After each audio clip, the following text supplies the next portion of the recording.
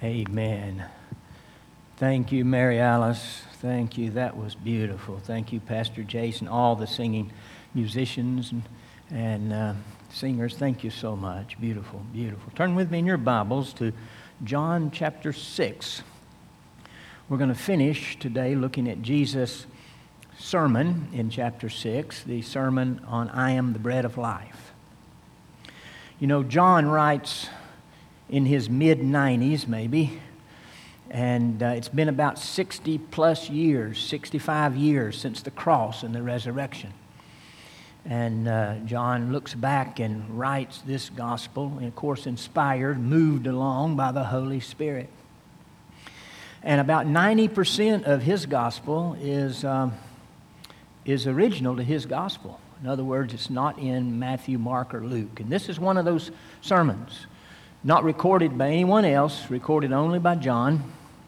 And and John does that, records several of Jesus' sermons that no one else records. This is one of them. And it's a beautiful, beautiful sermon. It comes out, if you remember, it comes right after the feeding of the 5,000 men, maybe 10,000 altogether. The feeding of the 5,000 with, the little loaves and 2 fish. And then Jesus walked on the water. And then on the shores of Capernaum, people approach him. He begins to preach to them. And somewhere along the way in this chapter, they travel to the synagogue in Capernaum, and that's where he ends his sermon. And so we pick it up in about the middle today. So if you would, look at verse 51. Jesus said, I am the living bread which cometh down from heaven. If any man eat of this bread, he shall live forever. And the bread that I shall give is my flesh, which I shall give for the life of the world. The Jews therefore strove together. The word strove is a strong word. It means they argued in an angry way. They strove among themselves, saying, how can this man give us his flesh to eat? Pray with me, please. Father, thank you for our time together today. Make it profitable for each of us, I pray. In Jesus' name, amen. Amen. Raymond Edmond was in World War I. He was only 18 years old and was shipped over to Europe to fight. He writes about that. He writes, during my soldiering days in World War I in 1918, my outfit was the 1st Division. And along with other American units, we moved eastward across the remainder of France into Luxembourg and Belgium, into the Rhineland of Germany. Those were days of long marches in rain, mud, and snow. The food supplies ran short. By the time we crossed the Rhine River into the rugged hillside, I was utterly exhausted and sick.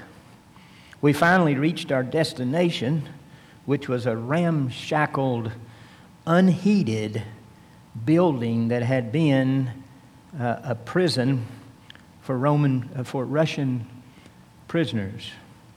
The weather turned bitterly cold, the snow was deep, and as miserable as our quarters were, we were glad to return to them at the end of each day's maneuvers. But one noon, just before Christmas, a runner came from headquarters, and the first sergeant said he had to transfer 5 men to Company C. We were with Company B. None of us knew where Company C was located, and none of us wanted to find out. He continues, he says, I tried to be inconspicuous, but the sergeant barked out my name. Edmund, you're in charge of this detail. 4 other men then were assigned to me, and the orders were to go at once.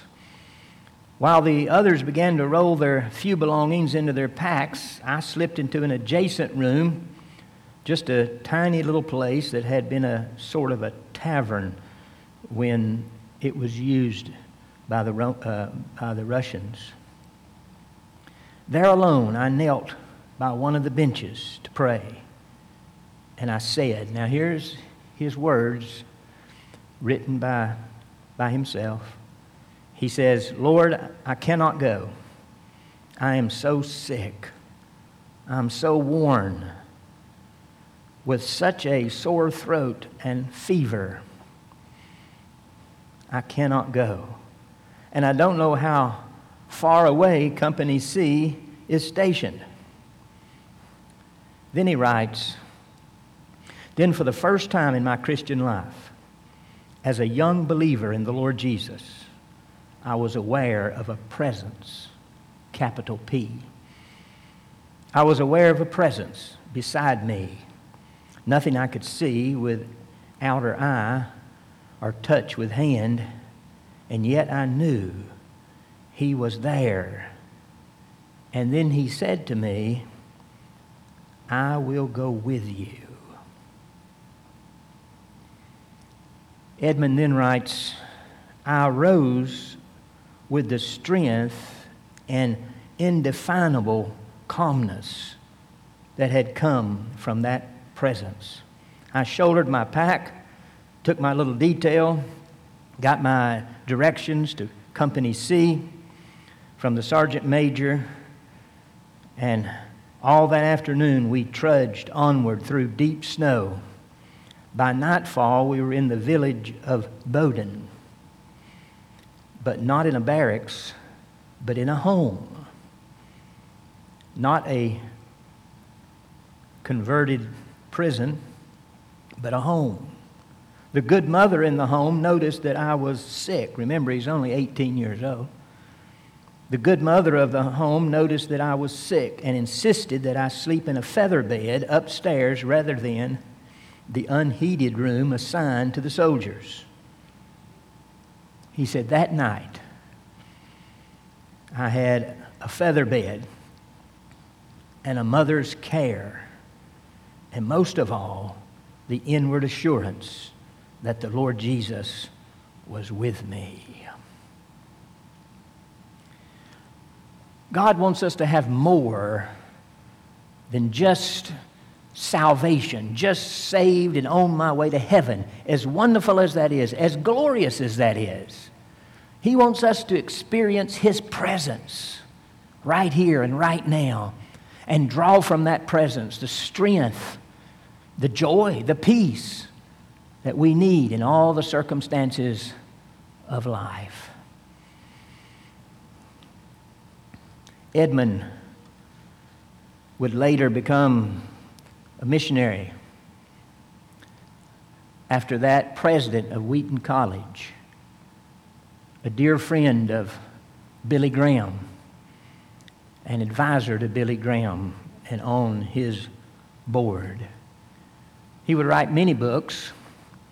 One book was entitled, They Found the Secret of this living in this presence that he's just described for us. And he gave a lot of short biopsies, testimonies from God's people over the years. It's called by different names. For instance, Hudson Taylor called it the exchange life. We exchange our life for his life and his for ours. Oswald Chambers called it the highest life. Andrew Murray called it the abiding life. And Charles Trumbull called it the victorious life. But I like the term Jesus used the most. He called it the abundant life. In John 10:10, Jesus said, I've come that you might have life. That's salvation, spiritual life, eternal life. I come that you might have life and that you might have it more abundantly. He called it abundant life. Instead of a little joy or a little peace or a little strength, we got abundant strength and joy and peace in the troubled times of life, living in His presence. So in chapter 6, in really just in 2 verses. And I'm gonna mention and talk about those at the close today. And 2 verses, we get a glimpse into this abundant life. And then Jesus is going to expound on it in chapter 15, and he's going to paint us a beautiful picture of this life, the vine and the branches, and we'll look at it in detail when we get to that portion of Scripture. Now let's go back to our text. There's a lot of things in verse 51. That's where we ended. I'm just going to take a few minutes here in verse 51. Notice the phrase, will live forever. 5 times in this one sermon, Jesus says those who believe, those who eat the bread of life, which is a metaphor for believing on the Lord Jesus, they that eat the bread of life shall live forever or have everlasting life. 5 times he uses that phrase. Also in verse 51, he says he's the living bread which cometh down from heaven. 7 times in this one sermon, Jesus said he came down from heaven. If you remember last week, that was one of the things the Jewish people did not like about this sermon. And then he used the term living bread. Look at verse 51 again. I am the living bread. He speaks of this bread, of course, which is the main subject of the sermon. In this sermon, he calls himself the true bread, verse 32. The bread of God, verse 33. And then he says, I am the bread of life, 2 different times, in verse 35 and in verse 48. And then he says in verse 51, I am the living bread. And so Jesus uses these phrases to describe himself as the bread of life and that which gives eternal life. 2 key verses. If you look back at verse 47, he says, Verily, verily, I say unto you, he that believeth on me hath everlasting life. Has, present tense, right now. If you believe on Jesus, you have everlasting life. Then he makes the proclamation, I am the bread of life. So look quickly with me now at your screen. Let me just remind you of this major themes of this sermon. I am the bread of life sermon. Jesus talks about eating the bread of life, which means believing. And when you do, you receive eternal life. That's salvation. Remember, 9 times the word eat is used in regard to the bread of life. And 9 times Jesus says, believe on him and you will have everlasting life. And so believing and eating the bread is the same thing. Eating the bread is given in metaphorical terms. But then in these 2 verses that I'm going to close with today, it says, if we eat continually the bread of life, that is, we keep on believing, we keep living in that presence that Edmund talked about, then for ongoing spiritual life, that's sanctification. That's him changing us, making us like Christ, and progressing in our Christian faith and growing in grace and so forth. Now, with that said, come back now to verse 52 and how they responded. The Jews therefore strove, they argued in an angry way among themselves, saying, how can this man give us his flesh? Well, Jesus did not back up at all because they were angry and misunderstood.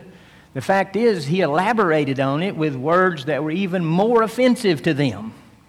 Look at verse 53. Then Jesus said unto them, Verily, verily, or truly, truly, this is of great importance. I say unto you, except a man eat the flesh of the Son of Man and drink his blood, you have no life in you.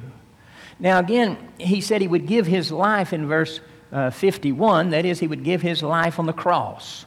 And the metaphor of eating this bread now is eating the Lord's flesh and drinking his blood. That means we are believing on him as our Savior and what he did on the cross for our justification. And so he says, he just reiterates it in stronger terms. Look at verse 54. Whoso eateth my flesh and drinketh my blood hath eternal life. Right this moment, if you eat of that bread, his flesh and blood, you have eternal life. Whoso eateth my flesh and drinketh my blood hath eternal life, and I will raise him up in the last day. That's the physical resurrection, bodily resurrection. For my flesh is meat indeed, that is food. My flesh is food indeed, and my blood is drink indeed, or genuine, true drink. As we eat and drink physical food to give us physical strength, he's saying here, when we trust him as Savior, that's taking him in for our spiritual life, to be redeemed, forgiven, and given eternal life. Verse 56, he that eateth my flesh and drinketh my blood dwelleth in me, and I in him. As the living Father hath sent me, and I live by the Father, so he that eateth me, even he shall live by me. This is the bread which came down from heaven, not as your father did eat manna, and are dead. He that eateth of this bread shall live forever. Wow. Some scholars interpret this verses we just read as referring to communion, or the Eucharist, the Lord's Supper, because he talks about his flesh and his blood, and he talks about taking it in. I do not think that's the case. Not only that, I think it is very dangerous to see it this way. There's many reasons. There's two really significant reasons. If you look back at your screen for a moment, let me give you those two significant reasons. Jesus' reference here to eating and drinking was not a reference to the ordinance of communion for two significant reasons. One, communion has not yet been established. It's going to be established 1 year later. No one even knew what communion was. And he's speaking here, half of the people are lost. He wouldn't be teaching lost people about communion. He hadn't even taught his disciples yet.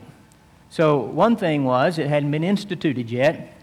But secondly, and even a stronger reason, if Jesus was referring to communion, then the passage would teach that anyone partaking of communion would receive eternal life.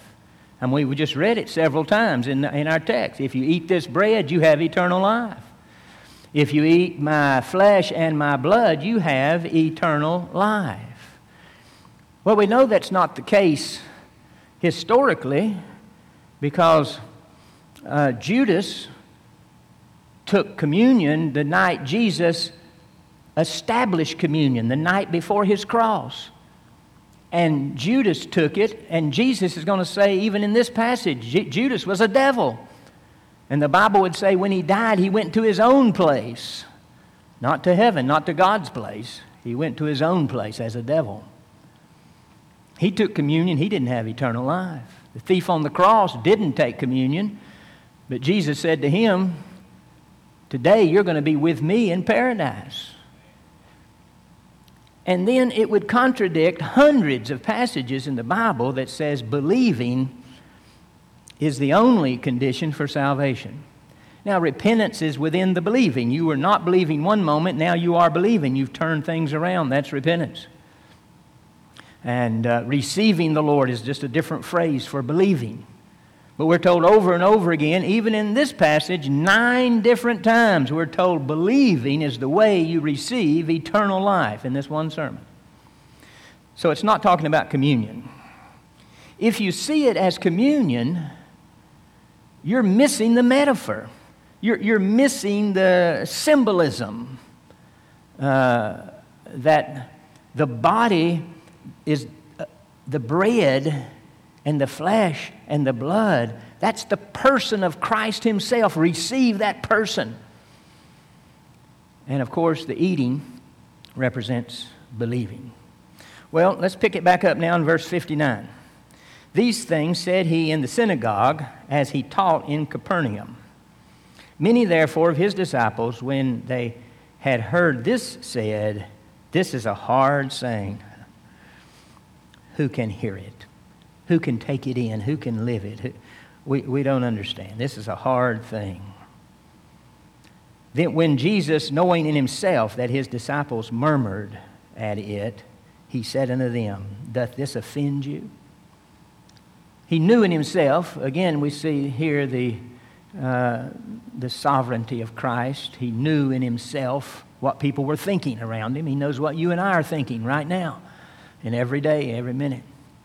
He knew what they were thinking, and he said, Does this offend you? Does this cause you to stumble? Is this going to cause you to turn away? Does this offend you? And then he says, What and if ye shall see the Son of Man ascend up where he was before? They've seen all of these miracles, and yet they won't believe. Jesus said, What if I ascended back up to heaven and you saw me ascend back up to heaven? Would that do it for you? Well, it wouldn't. That's his point. You wouldn't believe me if you saw me ascend back up to heaven. You'd have some way to water it down or justify it or some reason not to believe it. Then he says, It is the Spirit that quickeneth. The word quicken means makes alive. It is the Spirit that makes alive. The word Spirit in the King James is not capitalized. In the New King James, it is capitalized, and referring then to the Holy Spirit. Now, again, I just remind you of this so you understand capitalization. In the Greek text, there was no capital letters. There was no distinction. They were all caps to start with, but there's no distinction. So the translators have to put in the capitals letters. So if it's obvious it's referring to the Holy Spirit, then they'll put an S. Capital S. If it's not obvious, they don't know which way to go, they'll leave it small. So the person reading it will have to interpret it themselves. In this case, the King James writers and translators left it small. But the New King James is a capital, and all the newer translations are capitals. Scholars believing this is referring to the Holy Spirit and not to the spirit of man. And I think that's correct. It is the Spirit, therefore it's the Holy Spirit that makes alive. The flesh profiteth nothing. The flesh in this context represents all that man is, all that man can do. The best that man can do in his own strength profits nothing. The Holy Spirit has to quicken and make alive. And then he says, The words that I speak unto you are spirit, and they are life. But there are some of you that believe not. In spite of all the miracles you've seen, you still do not believe. For Jesus knew from the beginning who they were which believed not, and who should betray him. And he said, Therefore said I unto you, that no man can come to me except it were given unto him of my Father. As I said last week, God is so sovereign that he chose in his sovereignty to give man a choice. But man can't choose unless God the Father draws him, and the Holy Spirit convicts him. When that takes place, then a man can say yes or he can say no. And when he says yes, then the Holy Spirit quickens him and makes him alive spiritually. Verse 66, From that time, many of his disciples went back and walked no more with him. Sometimes the word disciple is used to describe the 12. This is not the case here because we see the contrast in just a moment. But sometimes it's used to describe any follower. And by the way, it was used of other people. Some of the rabbis, they had disciples. They were followers. They would follow and listen to certain rabbis or certain spiritual leaders. And so in the common language of the New Testament, disciple simply means a follower. So Jesus was having many followers at this time. If you remember, this is the pinnacle of his popularity in Galilee. And so many of those now turn away. Look at it again. From that time, many of his disciples went back and walked no more with him. Then Jesus said unto the 12, that's the apostles now, That's the 12 disciples, which are also apostles. Will you also go? Then Simon Peter answered him, Lord, to whom shall we go? Thou hast the words of eternal life. And we believe and are sure that thou art the Christ, the Son of the living God. What a great profession of faith Peter makes here in the midst of this tense situation with disciples leaving. Peter says, not us, not us, because you've got the words of eternal life. You are the Christ, the Holy One of God. Notice that Peter included all the 12. He was including Judas. Now, Judas was not a true believer, we know. But Peter didn't know that. I'm just pointing this out to let you know Judas was such a deceiver that even Peter didn't know. Peter said, all of us know and all of us are sure that you are the Christ and the Holy One of God. And you have the words of eternal life.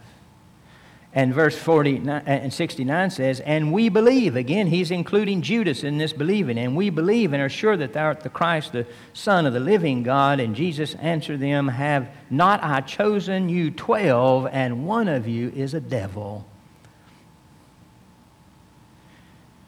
Now, some people, every time you see the word chosen, they try to make it something to do with Calvinism. Jesus had not chosen them in this sense. He had not chosen them to salvation. He had chosen them to service, to be His 12. And many people will say right here, this proves that God chooses who gets saved. Actually, it cannot prove that. It can only disprove it, because He said, I've chosen the 12, and one of you's the devil. So if He had chosen Judas in the sense of salvation, Judas wouldn't have been a traitor, and he wouldn't be a devil, and he wouldn't have died, gone to his own place. So this choosing simply meant He chose them as His apostles, as his disciples, as His 12, and one of them was a devil. He spoke of Judas Iscariot, verse 71, the son of Simon, for he it was that should betray Him, being one of the 12. Now, I want to go back quickly to verse 57, 56. He that eateth my flesh and drinketh my blood dwelleth in me, and I in him. The word dwelleth there is the Greek word meno. And it's the word Jesus uses in John 15 when He says the branches abide in the vine. And He said, if you abide in me and I in you, you shall bear much fruit. You'll have fruit, more fruit, much fruit. And He also says you'll have joy from this abiding experience. It's the same word, abide in me and I in Him. The verb tenses, eat and dwelleth, abiding, are in the present tense. It means an ongoing thing. Now, keep that in mind. We'll come down to verse 57. As the living Father hath sent me, and I live by Him. I live because of Him. I live by Him. I live in communion with Him.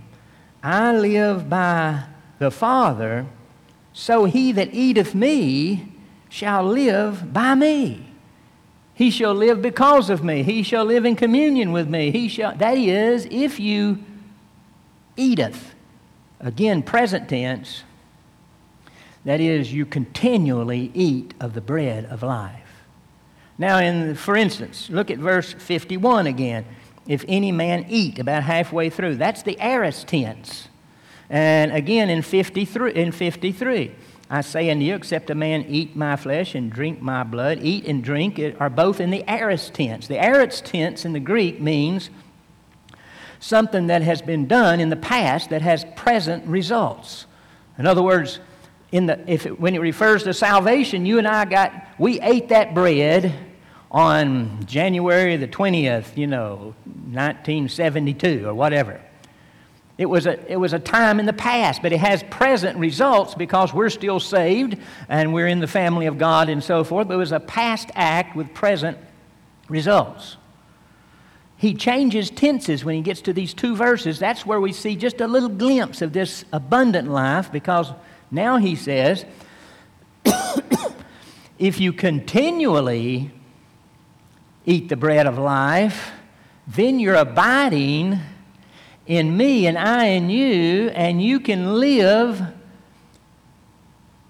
in a connection and relationship with me like I live in a relationship to the Father right now. Look at your screen for a moment. Again, this is a little glimpse of this great truth. Here's the way the Amplified puts it. He who feeds on my flesh and drinks my blood dwells continually, or that word dwell could be translated abide, which is the exact same Greek word used in John 15, dwells continually in me, and I, in like manner, dwell continually in him. The Amplified, of course, amplifies the meaning of New Testament words and uses their tenses sometimes to point out certain truths, and you can see it in this verse. Just as the living Father sent me, and I live by, through, because of the Father, even so whosoever continues to feed. So this is not a one-time believing on Jesus for salvation. This is a continual feeding on the Lord Jesus. Whoever continues to feed on me, whoever takes me for his food and is nourished by me.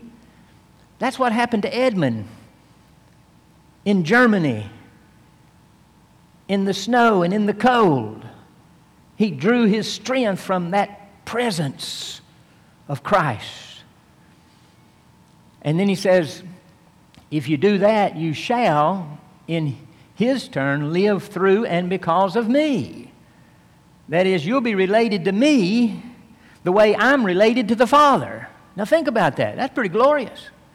How was Jesus related to the Father? And again, I've got to quickly move through this. Jesus' relationship to the Father, as explained in chapter 5, that was, if you remember, 6 months earlier, down in Judea, in Jerusalem, where Jesus gave this sermon. And in these three verses, I chose those verses because we recently went over them together. We see Jesus' relationship to the Father. One, it was absolute surrender. Jesus said, I come not to do my own will, but to do the will of my Father who sent me. And then it was continual communion. They were communing together continually. Jesus said, I do what I see the Father do. I do what I say what I hear the Father say. They were in total communion every moment of every day. And then there was total dependence. Jesus said, of my own self, I do nothing. He said that twice in these 3 verses. Jesus was dependent upon the Father, and the Father, there was a codependency. The Father was dependent upon Jesus, and they did everything together. Jesus did nothing outside of the will and purpose of God the Father. So there was total dependence. That is trusting, receiving. Jesus received from the Father what he needed as man. By the way, I don't have time for this. I might say it quick. And that is, when Jesus in his humanity never laid aside his deity, and he never laid aside his glory. He was always who he was. But he robed his glory in our humanity so it couldn't be seen with a human eye. And he chose not to exercise those attributes of his deity that were in opposition to his humanity. But he was always who he had always been. Total dependence. And then one more, and that is loving obedience. He said, I do what the Father says. That's my food. Remember in chapter 4, he said, that's my food. That's the food of my life. That's what nourishes me. I do what the Father says. But it's loving obedience. It's not, oh, I wish I didn't have to do this, but I guess I ought to. I guess I have to. It's loving obedience. Now, with that said about Jesus' relationship to the Father, think about verse 57. We just read it. Jesus said, as I'm related to the Father, so if you will learn to keep feasting on me, or that is feeding on me and being nourished by me, then you'll live by me the way I live by the Father. And so our attitude and our relationship to the Lord Jesus should be characterized by these four things. Absolute surrender. Not my will, Lord Jesus, but yours be done.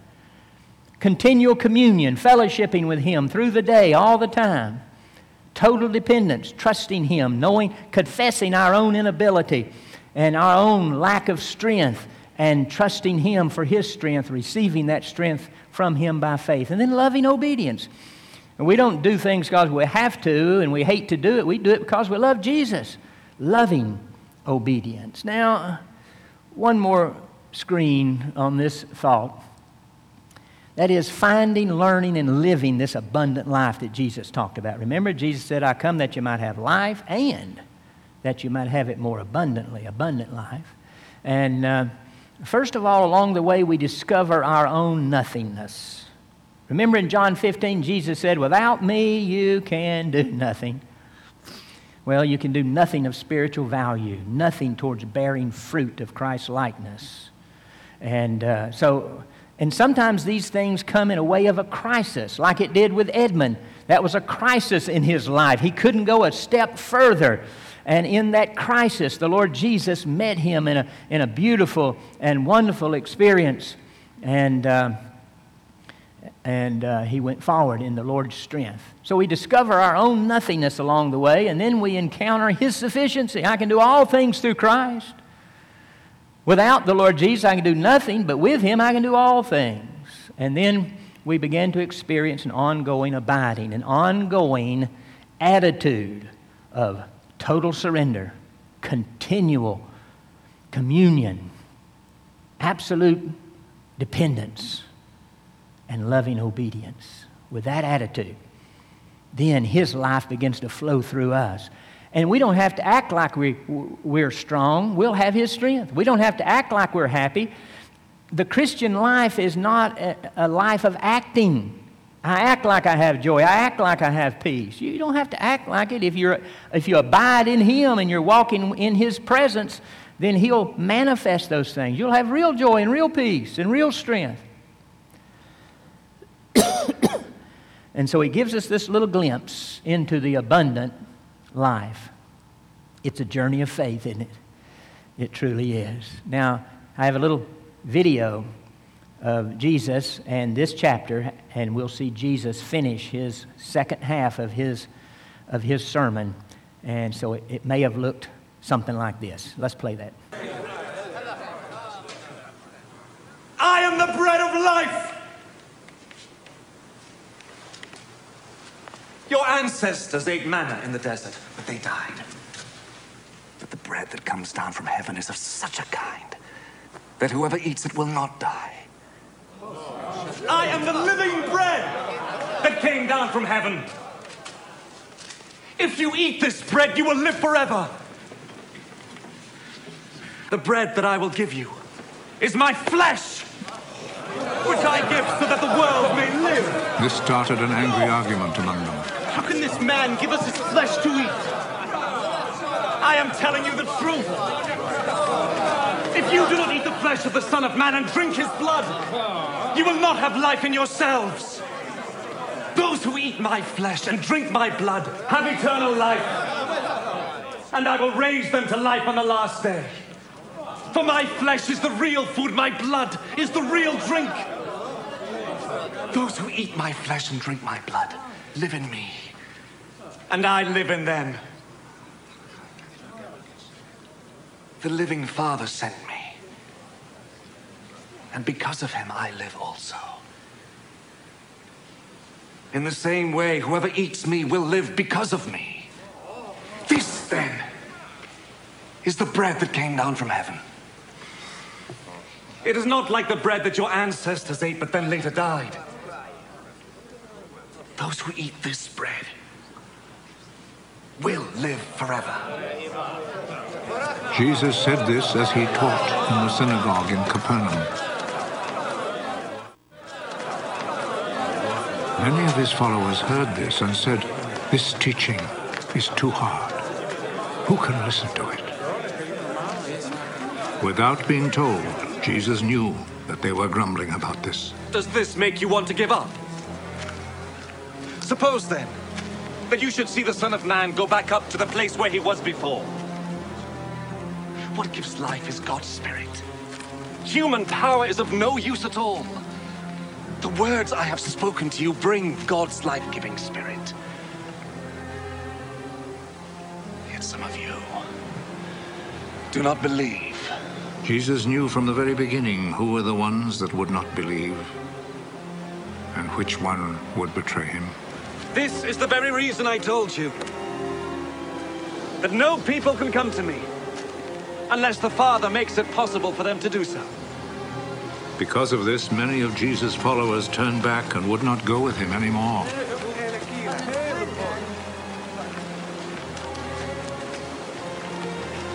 And you? Would you also like to leave? Lord, to whom would we go? You have the words that give eternal life. And now we believe and know that you are the Holy One who has come from God.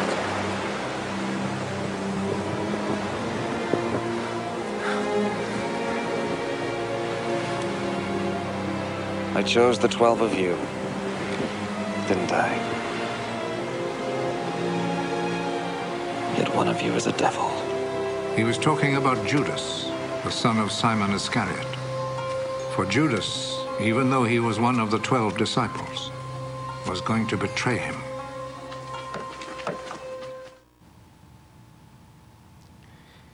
Have you received this bread of life?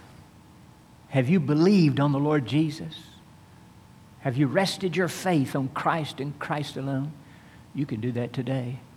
Here's another great promise. Whosoever calls upon the name of the Lord shall be saved. In that context, we're told believing brings salvation, but then we're told calling is an avenue for which we express that faith. I'm going to lead you in a simple prayer, and if you really mean it, then pray this prayer with me. And if you really mean it, the promise is if you call on the name of the Lord, you shall be saved. Not maybe, not perhaps. You shall be as you believe on Him. Pray this prayer with me. Say, Dear Lord Jesus, I know I have sinned, and I'm a sinner, and I need forgiveness. And I believe that you died on the cross for me and rose again from the dead. And right now, I call on you to come into my heart and forgive my sin. Make me a child of God. Give me eternal life like you promised. Give me a home in heaven. Help me to live for you. And help me to learn to live in your presence and find your strength and peace and joy in all of life. Thank you for coming into my heart as you promised you would do. Now, if you prayed this prayer with me today, I want you to claim God's promise. He said, if you open the door, I will come in. He said, if you call on me, you shall be saved. He said, if you believe on me, you already have eternal life. Claim that promise. And then we'd like to pray for you. So send us something in the mail, or you can call myself or one of the staff. You can leave a message here at the church. We'll get back with you. If we can help you in any way, we would love to help you. Maybe send you some literature if you'd like that to help you with your Christian life. Thank you so much.